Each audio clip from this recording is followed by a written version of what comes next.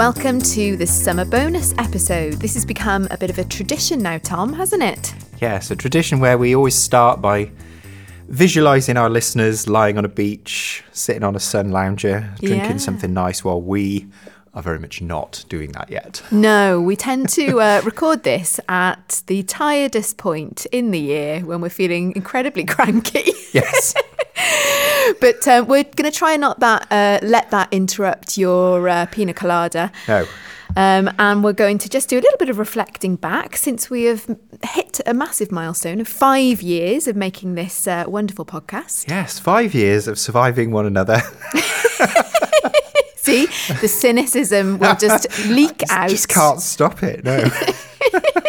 5 long years, in a good way. In a good way. Thanks.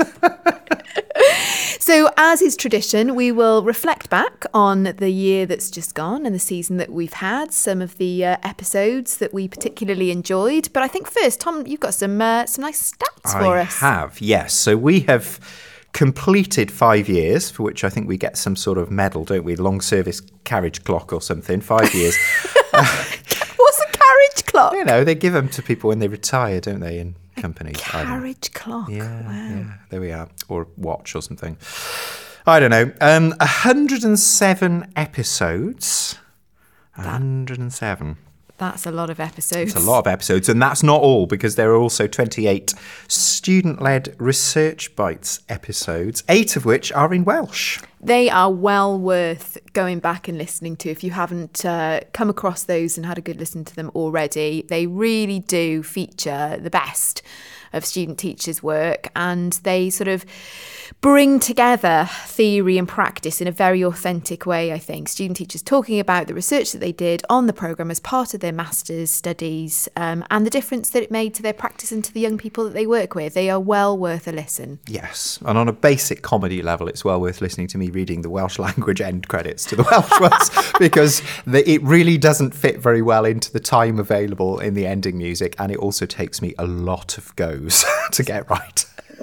You are long-suffering, Tom. I am, yes. And I don't know quite why I got myself into doing that, but I do that. So yes, what's that? 135, I think it is, episodes altogether, if you count those, which is not bad, with 82 different people featuring as guests. And again, that doesn't count the students on Research Bites. 82 eminent guests. That, I've got to say, of all those statistics that you've just read, I think that one is the one I'm most proud of, because I think we have found a bit of a rhythm with this podcast, and it comes from, you know, getting great people in the podcasting studio, I use in the loosest sense of the word. Yes, if people could see the one we're in at the moment, because they're knocking our office down yet again, they could see the temporary lash-up that we're currently sitting at. But we've just heard so many different perspectives in education in Wales and beyond, and I think, long may that last. So if you're listening and you've got something interesting to say about education, then do get in touch with us. Yeah, so we'll have to work out who our 100th guest is when we hit that. We'll have to give him a cake or something. Or a carriage clock. Yeah. Anyway, leaving aside carriage clocks, we're very close to 65,000 downloads now. I don't think we've quite got there yet, and we might hit it when we are on our summer break. But 65,000 downloads, and 14 countries across the world where there've been more than 100 downloads, which is not bad. It's not bad. There was talk of a bottle of Bolly at like 10,000 I think downloads. was it 10,000 or 1,000? I don't know, but we've never done it, have we? We've never done it. So if we hit 100K, 100K. Then I think we need a case of Bolly. A case of Bolly, and we will sit on some sort of coach being horse-drawn from Llandaff campus to Cyncoed campus while crowds cheer and throw things at us. There we are. The other thing that comes with cynicism at this time of year is absurdity. We want our state procession. We want a campus-wide bank holiday. And all of that. Fanfare. And lots of bubbly. Yeah, so nearly 100,000. We'll let you know when we break through that. Let's have a look back at the year that's just been. What was your favourite thing, and what was your favourite kind of theme that emerged? I don't know whether this one really fits into a theme. I think if I was to answer the question about my favourite theme, it would probably be the sort of social justice theme that seemed to emerge. So we had Professor David Egan talking about poverty and education. We had Jess Daneham right at the start of the season talking about her work with working class pupils and the history curriculum. Really enjoyed that theme, and that just organically emerged. But my favourite episode was the product of going to a conference and networking, actually. We talked about it at the time, but just briefly to recap, we went to USET in beautiful Stratford, and we met Dr. Mary Woolley and Professor Bob Bowie, who are both academics from Canterbury Christchurch University. And Mary joined us to talk about a research project that focuses on the encounters between science and religion in the classroom. Now, of course, Tom and I were particularly interested in this because we've done quite a bit of work on cross-curricular pedagogies within the expressive arts. But Mary had some sort of fresh and new, interesting ideas, obviously in different subject domains, about how teachers can come together from those separate subject disciplines. And that's pointing towards some interesting stuff in the future with Mary and Bob, isn't it, Tom? Certainly is. They're very good friends and colleagues, and they're trying to get us involved in some of their very swanky research projects, which are normally well above the pay grade of humble people like us. So we're very grateful to them for being such good friends. Absolutely. Well, what about you, Tom? I did enjoy a lot of our episodes this year. I think one of my favourites was definitely Dr. Louise Allen Walker. I mean, partly because she's rapidly turning into our kind of podcast legend fixture type person. We have people with that status, don't we? Dr. Judith Neen was the first podcast fixture. I think we've had Dr. Sally Bethel on a fair number of times as well. I think Louise is shaping up to be that kind of regular guest. And I like the fact that she combines being a really serious academic who covers an angle that we don't normally cover, you know, the whole psychology, quantitative kind of side of things. But also we always seem to end up having a laugh. Yeah, because you always throw some kind of weird and wacky, I don't know, little game show type fixture into the mix, like busting neuromyths in how many? I think it was 3 minutes. 3 minutes. Yeah. And this year it was about tweets, wasn't it? It was about, I read out tweets that included the word cognitive science says, I think, or neuroscience says. I can't remember. But she's such a good sport. I just couldn't resist it. That's it. It was about the seduction of cognitive science, wasn't it? A seduction of neuro. Yeah, so if you haven't listened to that, have a listen. We're already working out how we can book her for another one of her regular appearances because we like Dr. Louise Allen Walker. I think she's a bit of a legend.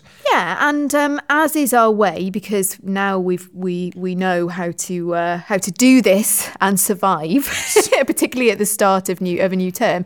We tend to get some recordings done before the summer so that we are hitting the ground running as of September and we can survive induction. Yes. So who can our listeners look forward to, Tom? We're going to start the year with Gareth Rain, who is a bit of a podcast fixture, but has never had an episode all to himself. He's always kind of come on panels very gamely for us. So we gave him his own episode. We went down to his school, St. Peter's Roman Catholic Primary School in Cardiff, which he took over in the most challenging of circumstances, as it was in special measures, and it was the middle of the COVID lockdown, and he was the sixth head teacher they'd had in, I think, 2 years or something. And how he's used research to kind of drive improvement in that school and kind of really kind of get things going in the right direction. And Gareth was incredibly generous and hospitable, wasn't he? He really was, and he had a lot of very interesting things to say about inquiry in his school, how research informs approaches, but in a very sort of accessible way, as is Gareth's way. He's a very human kind of head teacher, isn't he? So that's a great episode. And then we've got the music education tour de force that is Elizabeth McGregor, who is now Dr. Elizabeth McGregor. Yes. We did have her on a few years ago during the COVID years. We had to get her online again this time, unfortunately, but this time we were talking to her about a recently published paper on musical vulnerabilities. Yes, and it's really important before all the non-music people kind of zone out at this point that episode is worth a listen whether you are a music geek or not, because Elizabeth has got some absolutely brilliant things to to say about being a researcher and being a teacher.